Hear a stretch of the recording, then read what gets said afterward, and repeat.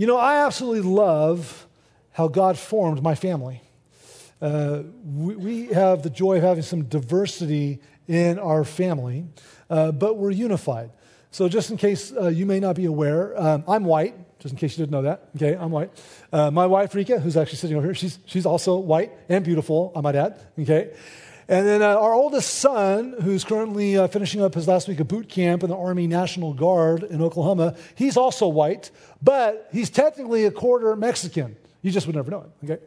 And then my beautiful oldest daughter, Isabel, is a combination of African-American and white. And then my young daughter, Faith, is Chinese. And so we have this beautiful blend of diversity in our family, but more importantly, we're one.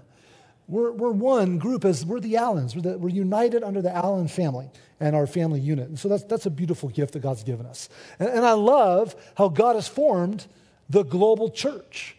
Like when you travel around the world, you've got people from every nation, tongue. You've got this incredibly diverse group of people around the world that have a common love for Jesus. That when you encounter someone else from another place, if they love Jesus and you love Jesus, you're instantly family. And even though we might have some distinctions and differences on some of the non-fundamentals, we have this common love. And so I love how God has taken and made one group, the church, out of this very diverse grouping of people. And also I love the diversity that God's given us here. When you really start to talk to a lot of us that call CVC home, there's quite a bit of diversity even here in this church that God has given us. Just some of the ones that off the top of my head, I know there's more. I'm not going to be able to name them all, but just the ones I remembered off the top of my head. We've got people with African heritage, Scottish, Irish, Italian, Lebanese, German, Russian, Polish, Salvadorian, Chinese, Japanese, Vietnamese, Korean, Australian, Jewish, Canadian, Mexican, Brazilian, Indian, Middle Eastern, and many more. And so really we do have quite a diverse church family, but what's more important is that we pursue oneness. Diversity is great, but the unity we have in the midst of our diversity is really the bullseye, it's the goal. And so God's given us this family that is are one in Christ. And so when we start to think about the topic of racial unity, we celebrate that as a church, and we know that's part of God's heart. God has a heart for racial unity. It's important to him. It's part of his design. And to create a group of people from all over the world that can appreciate each other's different ethnic backgrounds and roots and cultures, yet prioritize our common faith in and worship of Jesus Christ as our Savior. But we know that the world, and we know that our pride, and we know that sin claws away at our racial unity. In fact, we're living in a time where sometimes it feels like we belong to the divided states, not the United States, right? And part of that's because of some of the racial tensions that we've been experiencing again in our nation. And I just want to say, as God's people, we need to have a heart for racial unity because God has a heart for racial unity. And when it comes to racial reconciliation, racial injustice, and racial issues, the voice of Christians should be one of the loudest voices speaking to how to bring healing to that topic. And this is not a political issue. That's what we've been talking about for the last 3 weeks, and now today will be 4 weeks. We're talking about areas that we seem to be polarized that apparently are political issues, but when you start to dig into them as Christians and read Scripture, you realize these are biblical issues. These are topics close to God's heart. And so we've talked about the sanctity of human life. We've talked about economic justice. We've talked about biblical sexuality. Today we're going to talk about racial unity. And what our culture has done is tried to polarize us on these topics where we severely disagree and start to have a major division in the body. And we've talked about now for 3 weeks how 2 of these topics seem to be favored by one of our major political parties in our country, and 2 of them seem to be favored by the other major political system in our country. But in reality, they're not political issues. They're biblical issues. So therefore, if you put blue and red together, you get purple. These are all issues we should all have a heart on, that God speaks to in his word. And so we don't want to let the culture polarize us on issues that are important to God. And racial unity is one of those issues. Racial tensions are polarizing to people, even people in the church. And if you don't think that's true, then pay real close attention to what you're about to feel as I just say these words. When I say racism, white privilege, Black lives matter, blue lives matter, all lives matter, critical race theory, white fragility. And imagine if I were to start to throw out particular names, or if I were to start to use racial slurs. We've become very aware that there are racial things happening inside of us that are triggered. And so we know that this is an issue that is real. Racial tension is very broad. It's a very far-reaching topic, and it's absolutely tragic, and it's sinful that it's hindering God's people from advancing God's mission to make more disciples. And so we're going to look at that a little closer today. And I just want to let you know that ethnic diversity and unity in the midst of diversity and racial tensions are not new to the church. This is not something that just came online, right? We know that this is a historical issue. And so we're going to talk a little bit about that today because it is something we believe is on the heart of God. And what we're going to do is I want to take some time today and look at the early church. And the reason I want to do that is because the early church was familiar with tensions that revolved around ethnic issues and cultural issues. And so I invite you to open your Bibles right now. We're going to be in a couple different passages today. Open up your Bibles to the book of Acts chapter 2. And as you're turning there, I just want to talk a little bit about the inception of the church. If you look at the biblical narrative, you see where Jesus came, was identified as the Messiah of all people, the Jewish Messiah that we were waiting for. He lived a perfect life. He died on the cross in our place. He died for the sins of humanity. He died in our place to take upon himself our sins that create a barrier between us and God.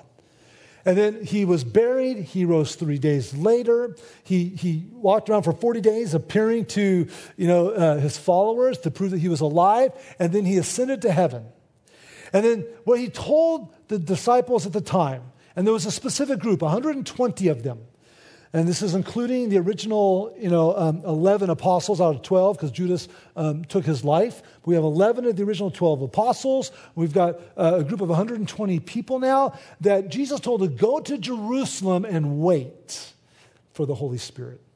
And so days later, the Holy Spirit of God comes to this 120 people waiting in a room. And he fills them and empowers them, and they leave that room, and now they're in a very well-crowded Jerusalem. They are not practicing safe distancing at this point in Jerusalem, right? Okay. And very crowded because they're all there for Pentecost. They're there to worship. They're there to celebrate.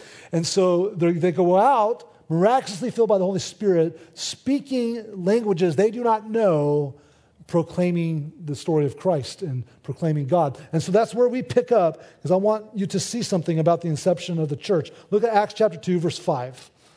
Reading from there, here's what we see. Now, there were dwelling in Jerusalem Jews, devout men from every nation under heaven. Right? Verse 6. And at this sound of the Holy Spirit, the multitude came together, and they were bewildered because each one was hearing them speak in his own language, all the disciples. And they were amazed and astonished, saying, are not all these who are speaking Galileans, from the region of Galilee? They shouldn't know these languages. And how is it that we hear each of us in his own native language? Parthians and Medes and Elamites and residents of Mesopotamia and Judea and Cappadocia and Pontus and Asia, Phrygia and Pamphylia and Egypt and parts of Libya belonging to Cyrene and visitors from Rome, both Jews and proselytes, that means converts, right, to Judaism, Cretans and Arabians. We hear them telling in our own tongues the mighty works of God. If you put your ethnic lens over that passage, what was the ethnicity of the early church based on this passage? It was multi-ethnic. It was very multi-ethnic. And so here's just a little bit more on that. So what happened was, in the 8th century, there was the Assyrian exile of the Jewish people. They were scattered. They went everywhere. Okay? And then in the 6th century, there was the Babylonian exile, and they were scattered again and went everywhere. And then here's what happens. They ended up living and rooting in all these other cultures and communities. And then they were called back. They would come back to worship at the temple in Jerusalem from all these different countries. And so you would have Jews from all over. Like, look at these 4 pictures. Okay, pop quiz. Which one of these people are Jewish? They all are. All those people in those pictures are Jewish. It took me some time to find some online, but I found them, because I wanted to find good pictures. There's a very diverse representation. And so you had this diverse representation show up. In fact, if you look at this map and understand what happened there on the day of Pentecost in Acts, you had people from all over converging on Jerusalem, and then the Holy Spirit comes, and these people are converted, and now you have a very multi-ethnic church from its inception. See, the problem is we sometimes we look back in our mind's eye at the church and we think very homogenous.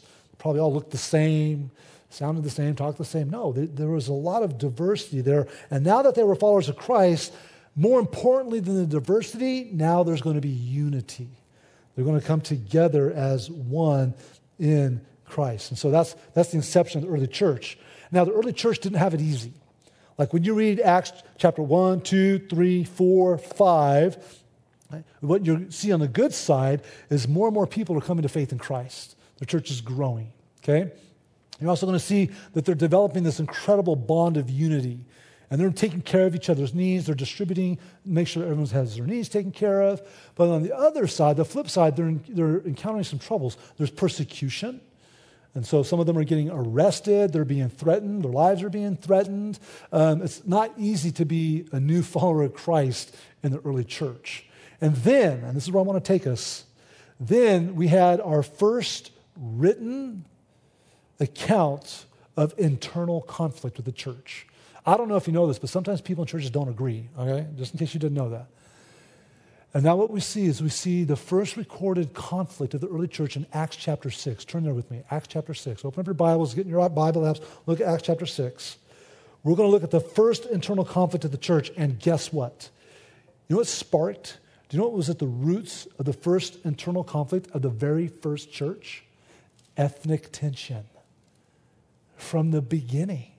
It was the very first tension point in the early church. It was an ethnic and cultural tension point. So let's find ourselves in Acts chapter 6, verses 1 through 7.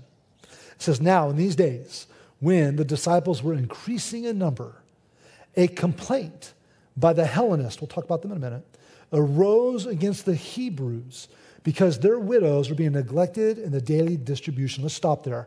We know that poverty is a killer. We know that poverty is a detrimental, tragic place to be in.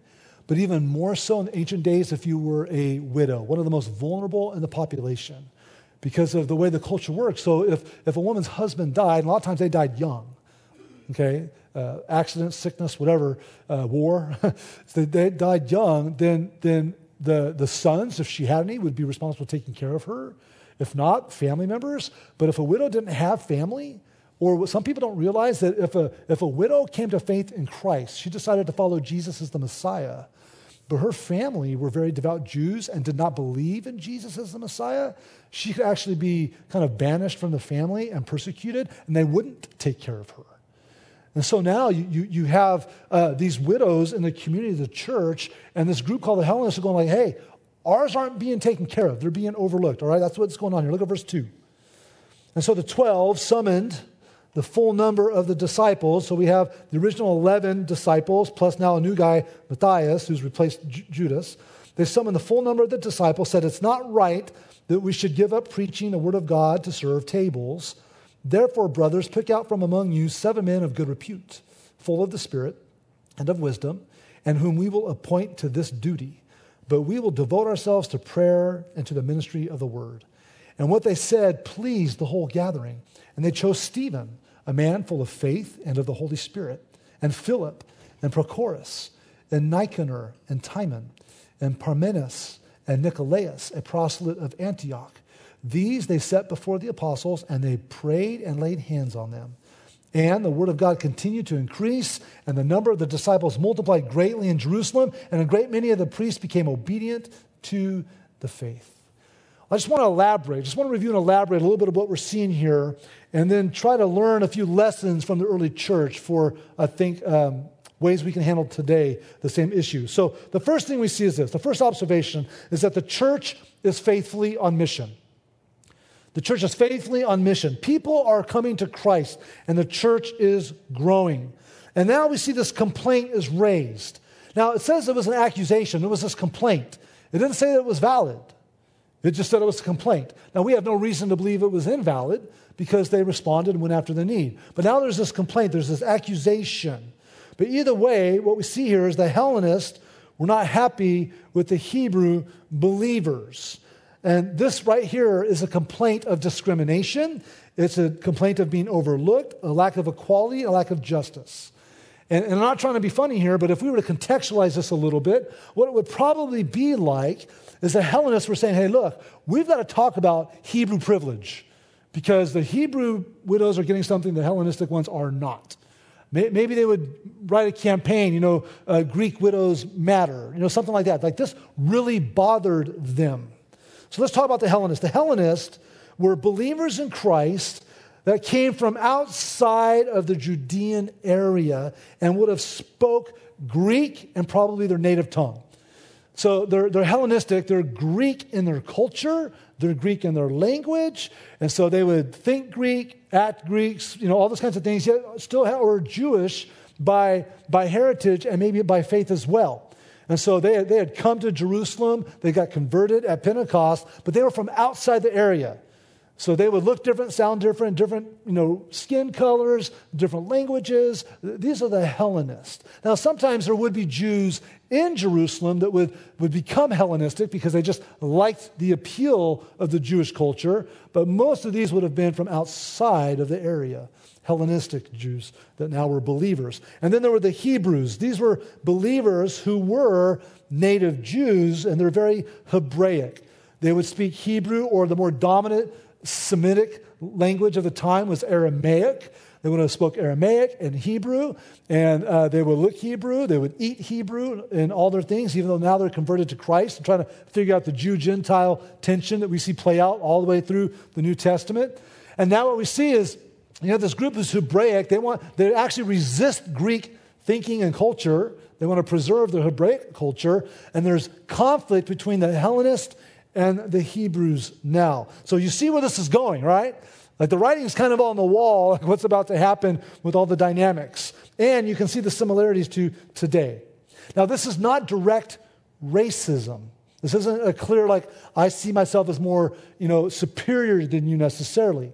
This is not direct racism, but it's an ethnic and cultural tension that's a threat to the oneness of the church. Now, the leaders in the early church could have dismissed it. They could have ignored it. They could have said, well, hey, that's your problem.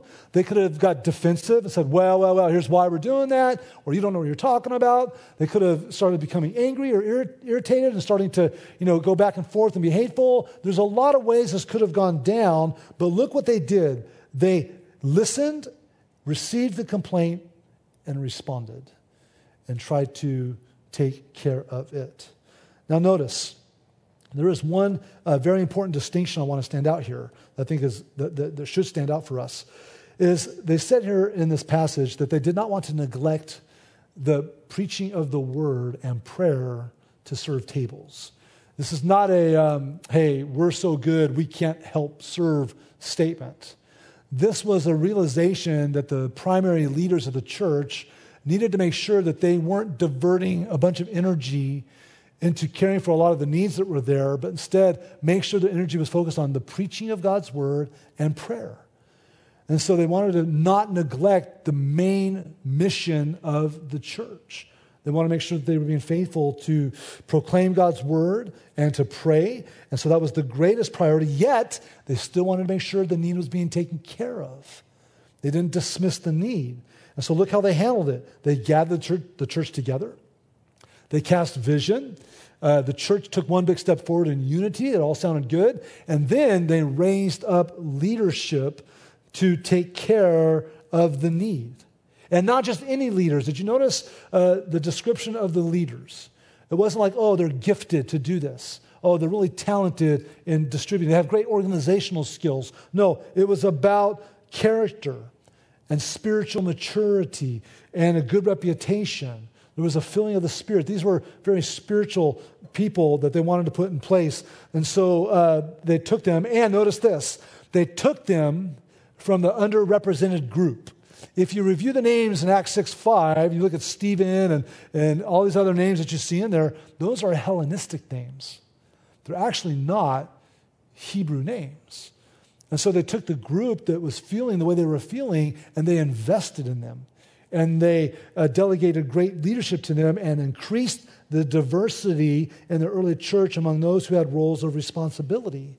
And now the perceived oppressor really empowered those who were feeling oppressed. And so this was a beautiful gift that we see to the church because it kept the unity where it needed to be. It increased diversity, but more so, it helped with the unity. And what was the result? What was the result of this? Look at verse 7 again. The word of God continued to increase. The number of disciples multiplied greatly in Jerusalem, and even a great many of the priests came obedient to the faith. The reason they said that is because converting a Jewish priest in Jerusalem was a tough nut to crack, right? But even these men of faith were coming to Christ and having faith in Christ. And so this issue of the Hellenistic widows being overlooked was steeped in ethnic and cultural tension. And it was the first internal threat to the unity of the church. But God gave the church courage. He gave them wisdom and love to dodge that bullet. You know, we've drifted so far from that today, haven't we? When we look at the church in our country, we look at what's gone on in our church for centuries, really, we've allowed racial disunity to disrupt the body of Christ. But here's the good news. The battle's not over. There's still a lot of ground that we can take, and there's repair and healing that can be done in the name of Jesus as God continues to build a diverse and unified body to proclaim Him and glorify Him. So that's what we see when we look over the situation. But what are a few lessons that we can take and apply from this? The first is we also need to individually and collectively prioritize the mission that Jesus gave the church, which is to make disciples of Jesus who will make disciples of Jesus who will make disciples of Jesus. See, the church was faithful to prioritize the preaching of God's word and prayer, and as they did that, the church grew. So God's word kept going out, and new believers kept coming in. And that's what was taking place. And so in the same way, I think we need to make sure that we continue to prioritize the proclaiming of God's word and prayer. And if I could just be really transparent, like one of the hardest things about pastoring is that a lot of people like to write your job description for you, and then they like to put a couple of addendums on how you should do your job. This is how you need to pastor. Now, there's obviously good collective insight and wisdom that comes from the body, but I'm just going to tell you right now, when you think about the levels of disruption and discouragement and disagreement that happen in the church, and even good distractions, like great ideas, great things to do, you feel the pull as a pastor. As a pastor, you feel the pull away from the proclaiming of God's word and prayer because you start to do a lot of other things. Sometimes it's putting out fires. Sometimes it's chasing some great ideas. And so what I guess I'm asking you is, will you be faithful to pray for pastors? Pray for me. Pray for the pastors in our church. Pray for pastors you know. Pray for pastors you don't know. As you're driving by a church, it's like, I'm going to pray for that pastor, whoever's leading that church. God, would you give that person wisdom? Would you help them to be faithful for the proclaiming of God's word, that they be faithful in prayer? Like, we've got to keep the mission that Christ died for as our highest priority as a family. But also, this trickles down, I think, to us as individuals as well. We've got to keep the priority of God's mission, that which Jesus died for, rose for. That has to be number one for us. And so I think on a practical level, that means if you are more concerned about who's sitting in that Oval Office in 4 weeks than you are about lost people, you've drifted from the mission of Christ. That's not why Jesus died. That's not why He rose. Okay? If you find yourself conversing more, talking more, posting more about your political views and opinions than you do in proclaiming the gospel that saved our souls, then you have actually drifted from the mission. See, Jesus didn't die for racial unity, but we can pursue racial unity because Jesus died. And so we want to make sure that we keep the mission as the main priority and not get pulled in by the culture. The culture wants to lure us in and disorient us and disable us. And he'll use racial tensions to do it. And so we don't want to find ourselves in that place. And I would just say, maybe if we'd be more proactive in the mission of Christ, we would see the church growing in America right now, not shrinking. The second observation, I think, is this. There was a complaint and an accusation that was raised in the church. It was one of preferential treatment. It was one of discrimination and inequality. But the church just responded. The church, I believe, prayed, and it came together and it responded to the complaint. We are not going to fix in a few minutes what took, hundreds of years to break. But we need to all make sure we're on the same page. Racism is real. Racism is not a myth. Racism is not something that, they talk about it or they make it up. Racism is a real situation. There are people that are being treated differently because of the color of their skin, their accents, the shape of their eyes, whatever it is, their ethnic background. It's very real. And the church is not immune. I could tell you multiple stories of things that have happened just in several years of how people have encountered racism even within the walls of CVC. And so we got to make sure that because of our mutual love for Jesus and our dedication to unity in Christ, we don't allow racial disunity to take root in the church family. And so we have to make sure that we are proactive of that. Some of you are probably, as I talk about this, and I think a lot of times when we talk about this, where a lot of people struggle is they say, but I'm not a racist. I don't feel racist. I don't use racial slurs. I don't have any hate in my heart for people who are different. But I think this is where we need to grow in our maturity. Like, for example, we know that poverty is real. Now, maybe you've never encountered true poverty, but that doesn't mean it's not real, and that doesn't mean that you shouldn't be doing something to help people who are in poverty, right? That's what we're supposed to do as followers of Christ, right? In the name of Christ, to help people in poverty. Maybe you don't know anyone who's ever gotten an abortion, okay? But that doesn't make abortion not real. And that doesn't mean that we're not to advocate for the unborn or try to bring healing to the women who are suffering because they've had abortions. No, we're called to step into that. So in the same way, just because you have never, felt racist or experienced racism in some sense, doesn't mean racism's not real and that we shouldn't be advocating and moving toward racial unity. Quick poll. And I know there's a bunch of you online. I'd love to see your hands, but I can only see these in the room for now. How many of you, raise your hand, quick poll, how many of you have personally observed, witnessed, or experienced racism in any way, shape, or form? Absolutely. Most of our hands. Absolutely. Most of our hands. But here's what's crazy.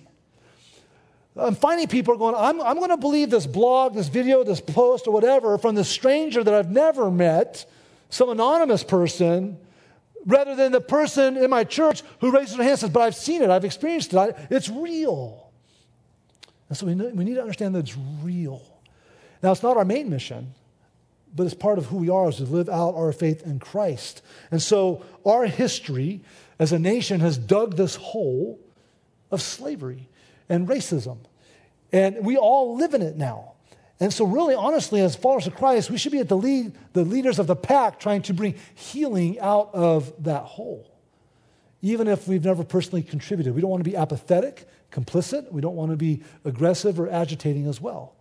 And so God's called us and equipped us to make a difference. If this is an issue or an area that you don't feel well read on or informed on, two recommendations for you. One, just start to have conversations with people that are different than you. We talk about this all the time, right? If you don't have friends that are colored, talk to them. Get together with people with different ethnic backgrounds and have conversations about this topic and learn from one another. A great little book. If you want to start somewhere, just like a simple read that's got some depth to it, I highly recommend this little book. It's called Advocates. It's written by a pastor named Dottie Lewis. He's also the vice president of North American Mission Board's SEND network. Our founding pastor, Rick Duncan, works with SEND Network. And this is a great little book. Dottie Lewis is not only a pastor and is an African-American man, but he's also married to a Caucasian woman. So he's got a lot to say on this, and it's a small read, but it's a really good read. And I love one of the things that he said in this book. He said, when our heart's posture is divisive, or when we stand idly by in the midst of division, we are in opposition to God's mission. Racial division aren't simply a social issue reserved for politicians or civic leaders to handle. This is a spiritual and moral problem. So this is not a political issue, it's a biblical issue, and because we're biblical people, it's going to touch our lives. We're going to try to be advocates for racial unity. And so I think we need to do what the early church did. Listen to the complaints and respond appropriately to see how we can be a healing agent where some people are hurting on this issue. The last thing I think is so important to talk about is this whole understanding of God has a heart for racial unity.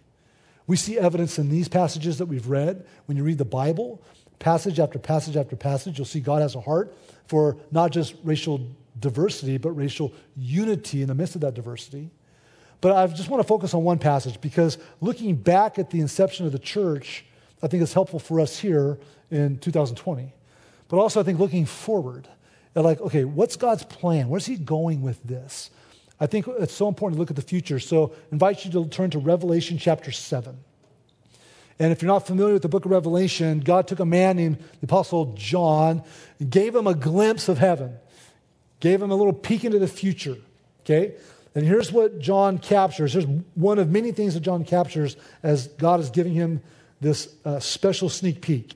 In Revelation chapter 7, verses 9 through 11, here's what we see. John says, "After this I looked, and behold, a great multitude that no one could number, from every nation, from all tribes and people and languages, standing before the throne and before the Lamb, clothed in white robes with palm branches in their hands, and crying out with a loud voice, 'Salvation belongs to our God who sits on the throne and to the Lamb.'"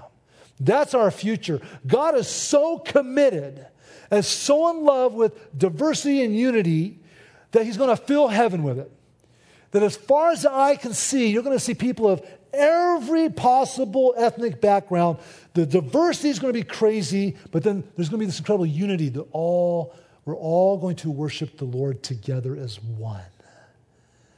And this isn't something that God says, oh, by the way, that's for the future. You'll see it someday. He wants us to get glimpses of it now as we worship him here, leaning into that time. I'll never forget, I know, Rika, you won't forget either. We went to a conference years ago called Urbana. And it was kind of like the Super Bowl of missions conferences. There was about 20,000 people there. And they put us in this round, we met in this round, I don't want to say auditorium because that's so small, but it was a round, what's the word? Arena, thank you. It was a round arena, okay? There's 20,000 of us. And you look around, there's people from all over the world. And the team that was leading us in teaching and worship music was just this multi-ethnic team. We sang in English and Spanish and languages I don't even know, right? Which is funny because there's times we're seeing them like, I have no clue what that word means, but I understand it. And in that moment, like that was just imprinted like on my mind, my heart, my soul. Like this was a taste. This is a glimpse of heaven. It's never left me. It's never left me. It's been over 20 years. And see, that's God's heart. And knowing that's where God's taking us means we're not going to be inactive and apathetic or adversarial now. This is a biblical issue. God has a heart for racial unity.